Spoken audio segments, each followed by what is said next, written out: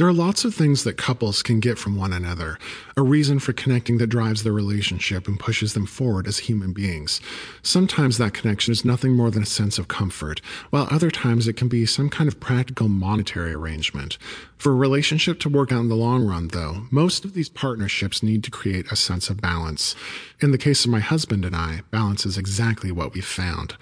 I'm a straight shooter, always have been, and I have an incredible knack for keeping my head down and getting things done. This kind of hardcore work ethic and drive has gotten me into the college of my dreams, and now sitting comfortably on a stack of perfect grades. I'm closing in on a graduation that basically guarantees me a great position in life. That being said, this kind of drive certainly has its drawbacks. If I'm going to be perfectly honest with myself, I haven't exactly enjoyed my youth. While my peers might look back on this time with fond memories of partying until dawn and raising all kinds of hell, my examples of college debauchery will be few and far between. My husband, on the other hand, is the complete opposite. He'll graduate, sure, but just barely. There's a massive reward for his floundering GPA, however. Peter, my handsome husband, lives like nobody I've ever seen. When he wants to do something, he does it. And when he wants to go somewhere, it's time to travel. Always open to adventure, he is the perfect partner to balance me out. You want me to drive now? Peter asks from the passenger seat. I glance over at him and smile warmly. I appreciate the offer, but I know well enough that he doesn't really mean it. Peter would drive if he absolutely had to, but like I said, responsibility is not really his thing. I've got it, I tell my husband, turning back to stare out through the front windshield again.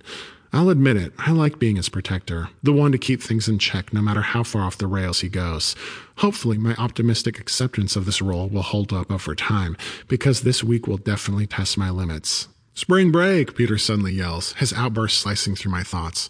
Personally, I'm not quite as excited as my husband is, calmly looking forward to a little time on the beach and a chance to meet some new people.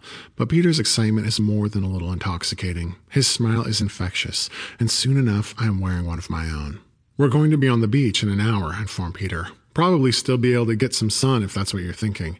My husband smirks at me. If that's what I'm thinking, he scoffs. I'm going to be on the beach whether the sun is up or down, baby. I laugh. What are we doing out there when the sun goes down? Drinking, Peter informs me, giggling as he leans over towards me and runs his hand down my chest. Or fucking. I appreciate the flirting, but it's hard not to display my discomfort in this dangerous vehicular situation. I keep my eyes firmly transfixed on the stretch of highway before me as it slices through the vast expanse of Florida swamp. You've been driving a long time, my husband coos. 2 days, I remind him, cringing at the thought. A road trip to Palm Beach seemed like a good idea at first, but now that we're actually coming to the end of this enormous highway trek, I'm definitely regretting the suggestion. Next time, we fly. Uh-oh, Peter laughs. Somebody sounds a little tense. I nod. That's one word for it. I just want to get out of this car and relax. Peter nods. Well, we've only got a bit longer, but I think I can relieve you a bit right now. You don't have to wait. At first, I'm not exactly sure what my husband means, but the second his hand starts creeping down across the seat towards me, I get the picture. Always putting safety first, my initial instinct is to pull away, but Peter is much too quick, and before I know it, he has unbuttoned my jeans and plunged his hand inside. My husband grabs a hold of my rapidly hardening cock and unsheathes it from its fabric prison, slowly stroking me off as he kisses the side of my face.